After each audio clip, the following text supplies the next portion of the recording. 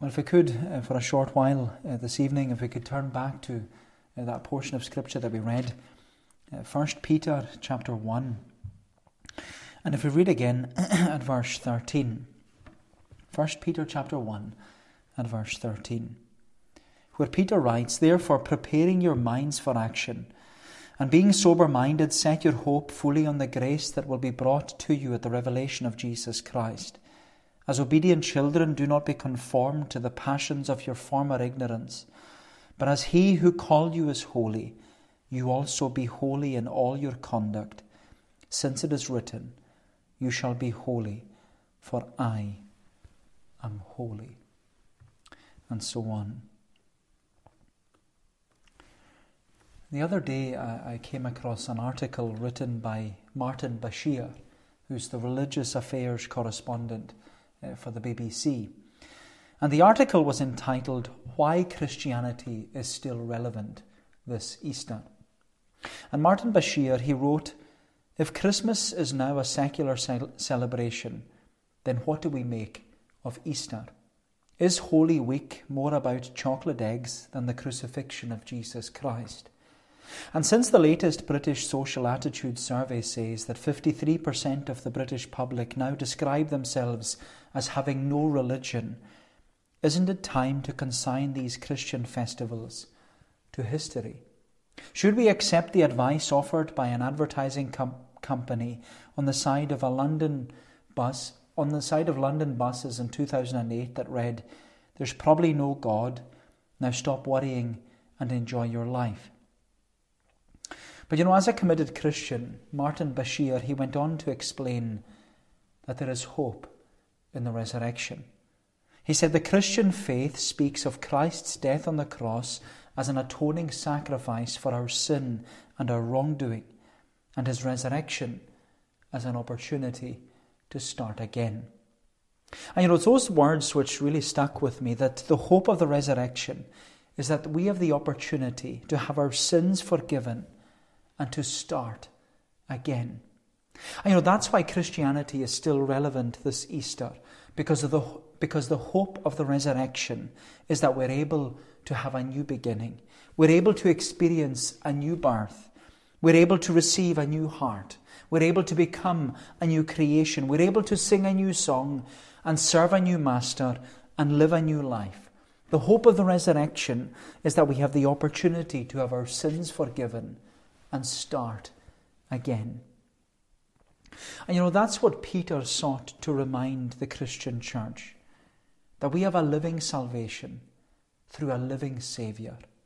We have a living salvation through a living Saviour. And as we saw last Lord's Day, Peter was writing to saints who were scattered. And they were scattered not because of a pandemic like ourselves, but because of persecution. And Peter sought to encourage the Christian church by reminding them and us that we've been blessed. We've been blessed with a sure salvation. We've been blessed because we're born again to a living hope. We're being kept by the power of God. And we have a promised glorious inheritance when we see Jesus face to face. We have a living salvation through a living Saviour, Jesus Christ. Therefore, says Peter in verse 13, therefore, if we have a living salvation through a living Saviour, we need to live like Jesus and love like Jesus. We need to grow in grace. We need to conform to Christ-likeness. We need to harness our holiness. We need to live like Jesus and love like Jesus in our mind, body, and soul. And that's what Peter reminds us in this passage, that we have a living salvation through a living Saviour who has redeemed us, mind, body, and soul. And it's because of this that Peter says, conform your mind, control your body, and check your soul. Conform your mind, control your body, and check your soul. And there are 3 headings this evening. Conform your mind, control your body, and check your soul. So first of all, conform your mind. Peter says in verse 13, "Therefore, preparing your minds for action and being sober-minded, set your hope fully on the grace that will be brought to you at the revelation of Jesus Christ." Now, as we go through this letter, we'll see that Peter, he often uses Old Testament language in order to illustrate his point. We saw that last week, right at the beginning of the letter, when Peter described the Christian church as elect exiles. But in this section, I believe that Peter calls the Christian church, he calls us to be holy, and he calls us to holy living by using the greatest commandment, which was first written in Deuteronomy chapter 6. The greatest commandment, to love the Lord your God with all your heart, with all your mind, with all your soul, and with all your strength, and your neighbour as yourself. Peter reminds us that because we have a living salvation through a living Saviour, we should live like Jesus and love like Jesus in our mind, body, and soul. And that's where Peter begins in verse 13. He says, "Prepare your minds for action." What action? The action of living like Jesus and loving like Jesus in your mind. Prepare your mind for action. Literally, Peter says, as it is in the Authorized Version, he says, gird up the loins of your mind. Gird up the loins of your mind. He's using the image there of a Roman soldier who has been called to go up to battle. And you know, when a Roman soldier was called up for action, the first thing the Roman soldier would do is gird up his loins, and put on a belt. He would take the edges of his loose, flowing robe and tuck it into his loins. He would tuck it into his belt so that he wouldn't trip up as he moves forward into battle. And so what Peter is saying there is, prepare your mind for battle. Prepare your mind for the daily Christian struggle, because if you don't, you'll trip up. In fact, Paul, he uses the same imagery in Ephesians chapter 6 when he calls us to put on the whole armour of God. And you know, the first thing Paul says there in Ephesians 6, the first thing we need to do in order to stand against the wiles of the devil is gird your loins with truth. Put on your belt of truth, he says. Therefore, what both Peter and Paul emphasize is that in order to live like Jesus and love like Jesus, you need to conform your mind. You need to tuck in and tie down all those loose corners, because if you don't, they'll cause you to fall. In other words, your mind is not to be filled and fooled by worldly beliefs or unbiblical thinking. No, says Peter, as a Christian, you can't have loose thoughts that are being drawn in and drawn upon by the world. You can't have the world guiding your life and witness, he says, because everything in your life must be tucked into the Word of God. Everything must be tied down with sound doctrine. Everything must be squared up with Scripture. Otherwise, those loose thoughts will cause you to rationalize your sin. Those loose thoughts will cause you to make excuses for your sin. Those loose and lax thoughts will let you entertain worldly thinking that minimizes the seriousness of your sin. My friend, the Christian life is a battle of the mind. The Christian life is a battle of the mind. You know, that's why John Calvin said, it's what goes into your mind that makes you a strong Christian. It's what goes into your mind that makes you a strong Christian. Therefore, our minds need to be clear, not clouded. They need to be focused, not fooled. They need to be sober, not senseless. And that's what Peter says. He says, preparing your minds and being sober-minded. He says, don't become intoxicated in your mind. Don't become intoxicated by the wiles of the devil, or the world and its demands, or even the wants of the day. Be sober-minded. Don't fall under the influence of this world. Don't become under the influence of all the allurements and all the temptations of sin. Don't listen to all these voices that are always competing for your attention. Be sober-minded, he says. Think clearly. Think biblically. Think with sound judgment. Because it's what goes into your mind that makes you a strong Christian. But how do you know if you're sober-minded? How do you know if you're sober-minded? Well, you know if you're sober-minded if your friendship with Jesus is more desirable than your friendship with the world. You know if you're sober-minded if you're longing to live like Jesus and love like Jesus. You know if you're sober-minded, says Peter, if your hope is fixed and focused upon the revelation of Jesus Christ. Because that was the mind of Jesus. That was the mind of Jesus. In fact, Paul in Philippians chapter 2 encourages the Christians in Philippi to have the mind of Jesus. He says, let this mind be in you, which was also in Christ Jesus. And the mind which Paul wanted the Christians in Philippi to possess was a mind that was fixed and focused upon the cross and the crown of Jesus Christ. That's the mind we're to have. A mind that is fixed upon the cross and the crown of Jesus Christ. And during this period of lockdown and being confined to our homes and unable to visit family and friends, and in some cases people with more time on their hands, there's been this repeated emphasis from the government and the NHS that we're to take care of our mental health. We're to take care of our mental health by exercising and looking out for one another. Where we're to mind our mind. We're to mind our mind. And that's the message Peter is giving to us. Mind your mind. Take care of your mind. Because it's what goes into your mind that's important. Because, there's always this danger, isn't there? There's always the danger that we can waste our time by filling our minds with things that are of no benefit to us. And as we know, these things, they don't cause us to conform our mind to Christ. They don't cause us to live like Jesus and love like Jesus.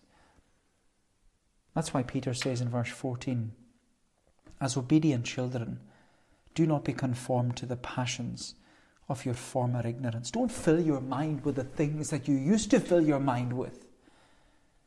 He says, no, as obedient children. And he describes the church as obedient children, meaning that as a child of God, you are to be an obedient child. And your obedience, he says, it isn't an option, it's an obligation. If you're a child of God, then your obedience is an obligation. You're not to conform your mind to this world, but conform your mind to the Word. Conform your mind to the Word. Do not be conformed to the world, said Paul, but be transformed by the renewing of your mind. But how are you to renew your mind? How are we to conform our mind? How are we to transform our mind? By the Word.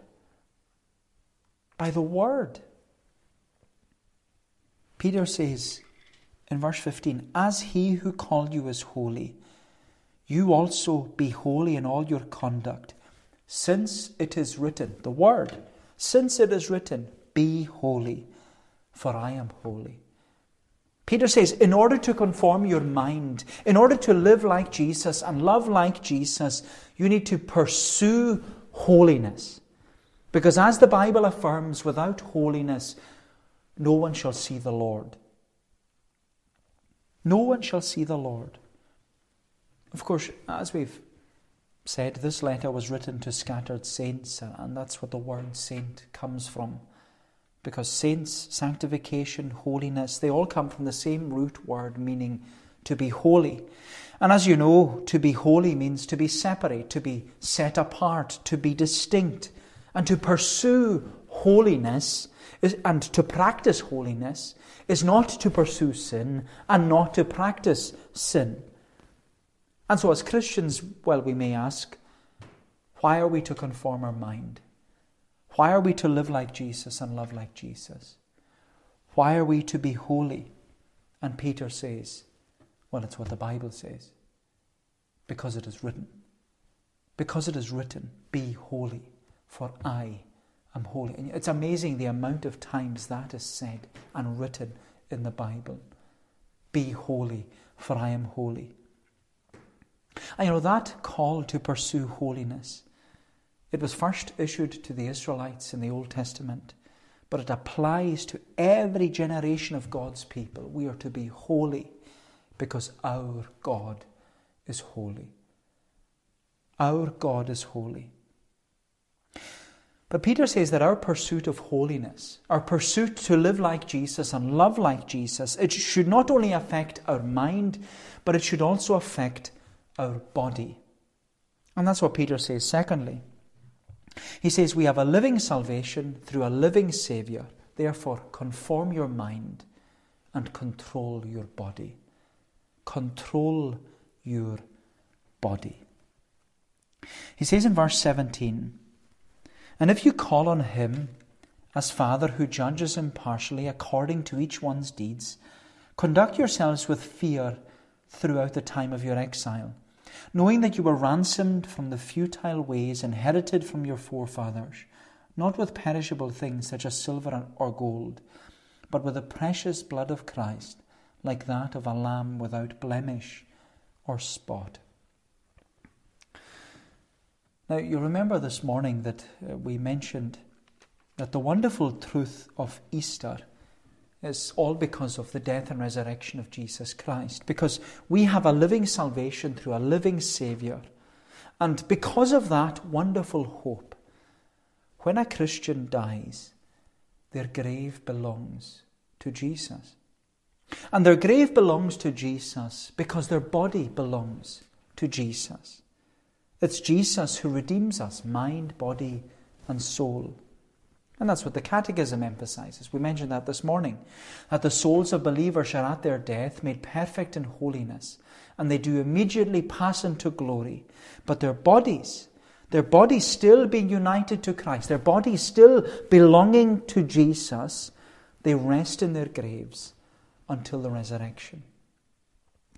But of course, your body doesn't just belong to Jesus at death. Your body belongs to Jesus every day of your life. Because Jesus has redeemed you, mind, body, and soul. And this is the thing you need to remember. Your body is precious to Jesus. Not only because he has created your body and he sustains your body, but also because he has redeemed your body. And now, as a Christian, with a living salvation through a living Saviour, you are to live like Jesus and love like Jesus with your body. Peter says you need to control your body. You need to control your body. Of course, Jesus doesn't want us to abuse our body. He doesn't want us to abuse our body by what we scoff, swig, smoke, sniff, or share. And these things are important because how we control our body affects our Christian character, conduct, and conversation.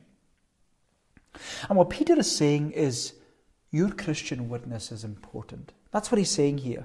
Your Christian witness is important. You've been redeemed, mind, body, and soul.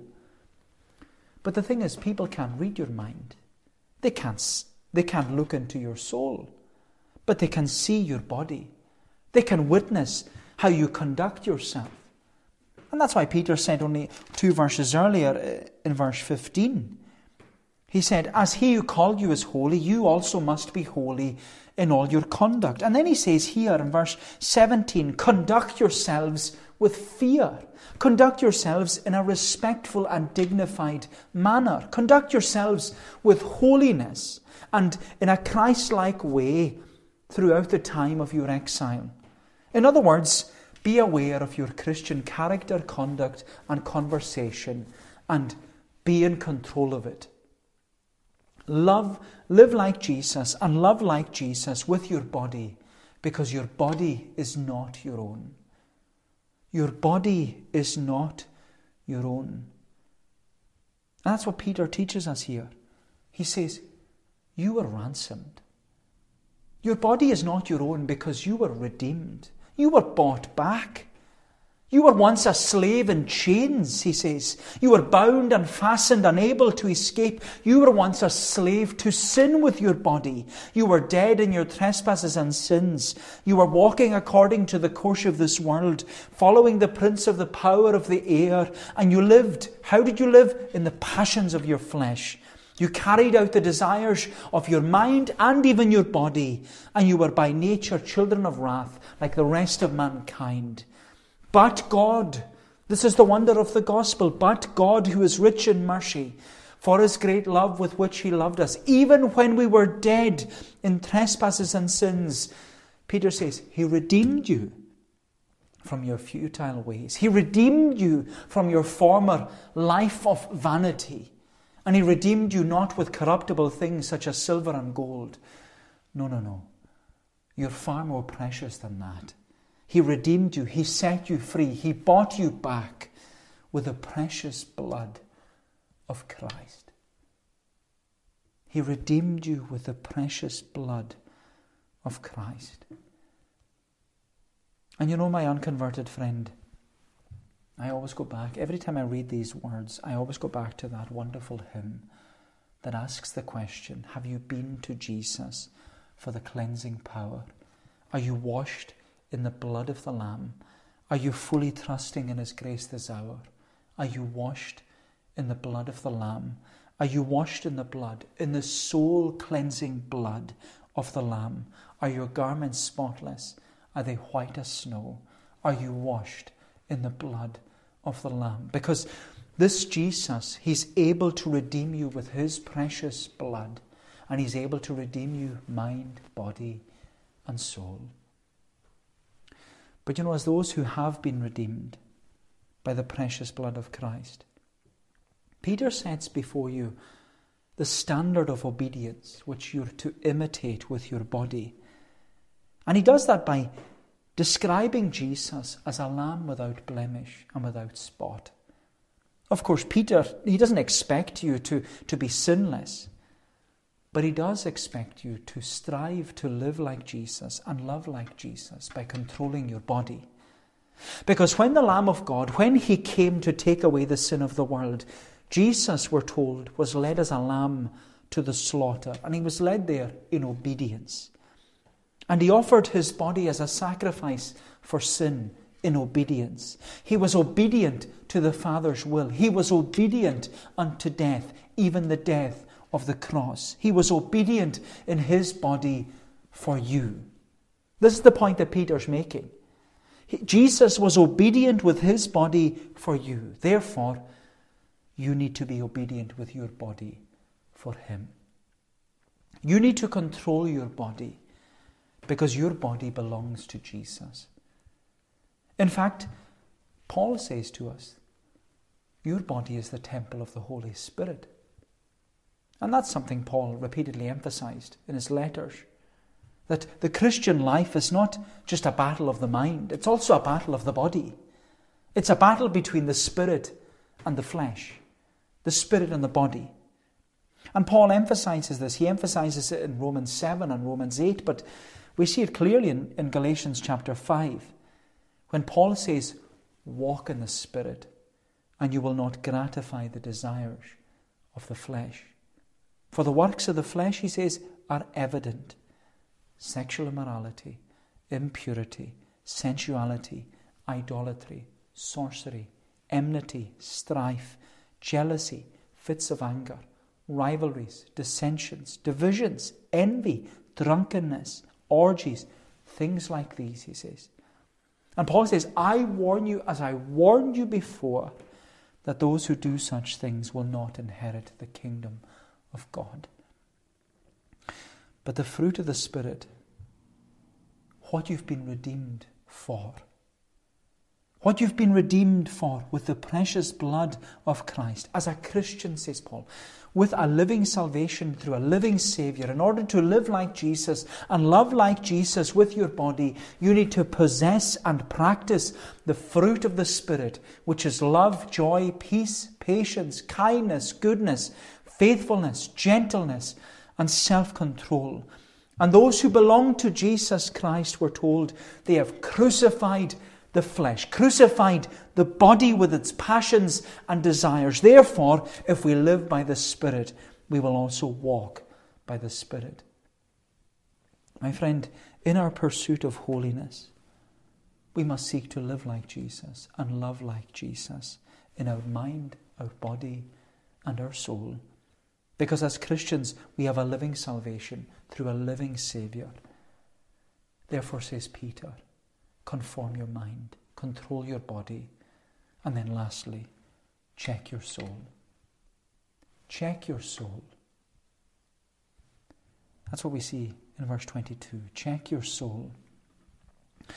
Having purified your souls by your obedience to the truth for a sincere brotherly love, love one another earnestly from a pure heart, since you have been born again, not of perishable seed, but of imperishable, through the living and abiding Word of God. For all flesh is like grass, and all its glory like the flower of grass. The grass withers, and the flower falls, but the word of the Lord remains forever. And this word is the good news that was preached to you. Now, we said earlier that in this passage, Peter is calling the Christian church to holy living. And he says that we have a living salvation through a living Saviour. Therefore, we're to live like Jesus and love like Jesus. And as we said, Peter's teaching here, it seems to be based upon the greatest commandment. Love the Lord your God with all your heart, mind, soul, and strength, and your neighbour as yourself. And Peter has told us, he said, conform your mind, control your body, and check your soul.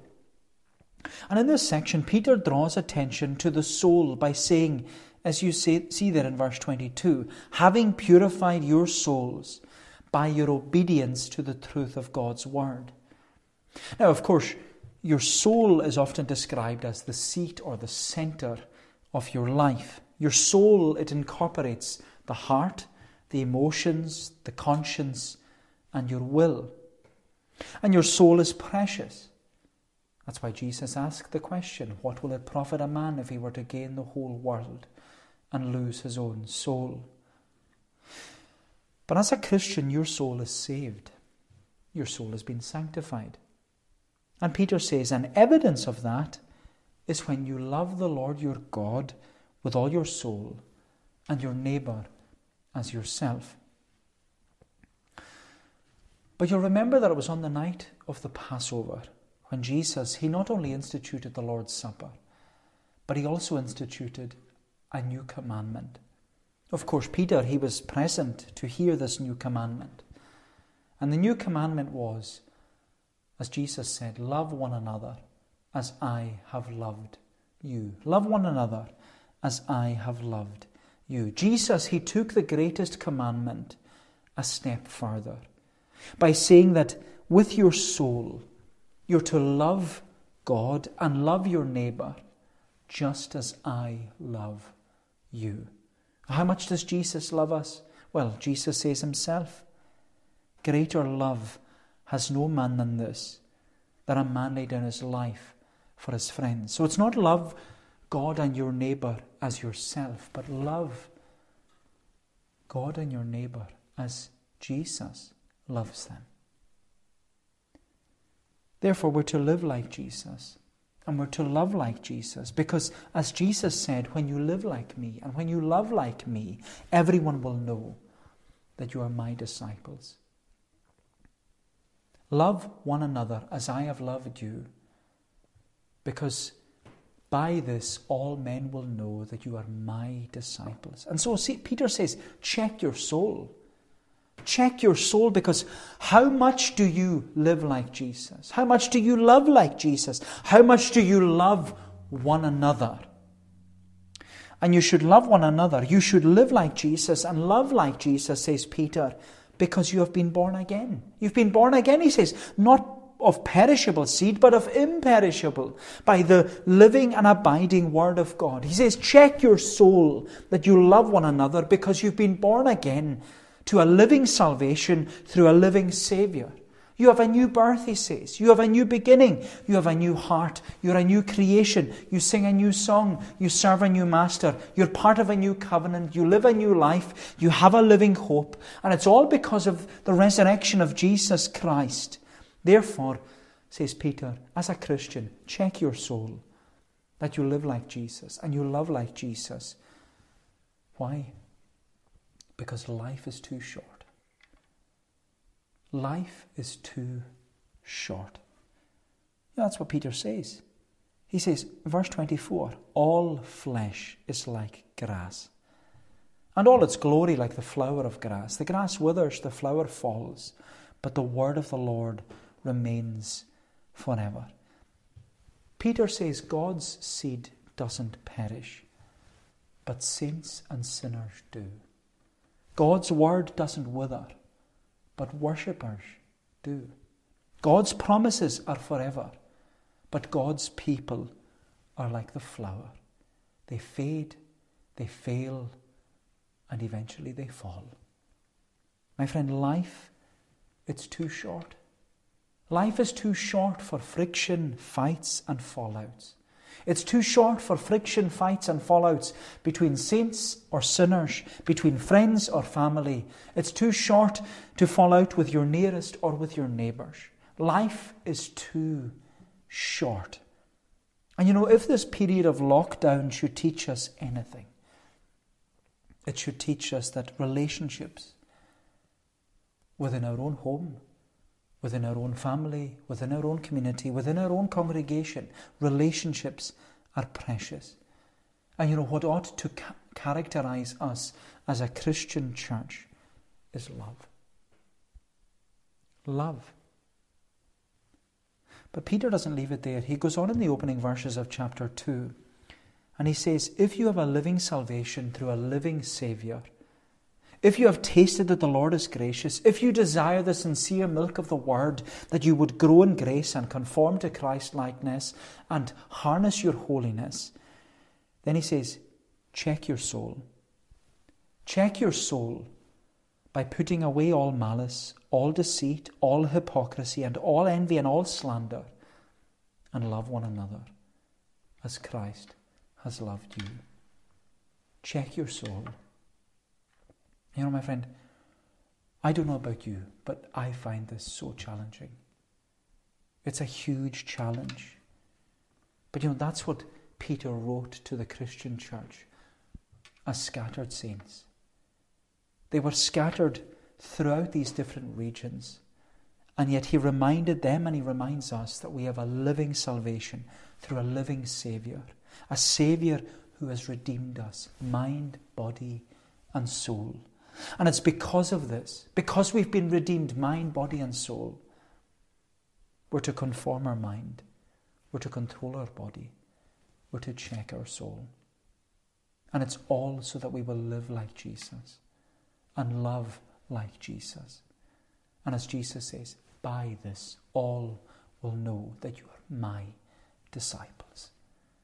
My friend, let's seek to live like Jesus and love like Jesus, for the glory of his name and the furtherance of his kingdom. Well, may the Lord bless these thoughts to us. Let us pray. O Lord, our gracious God, we give thanks to thee for thy word, that it lives and it abides forever.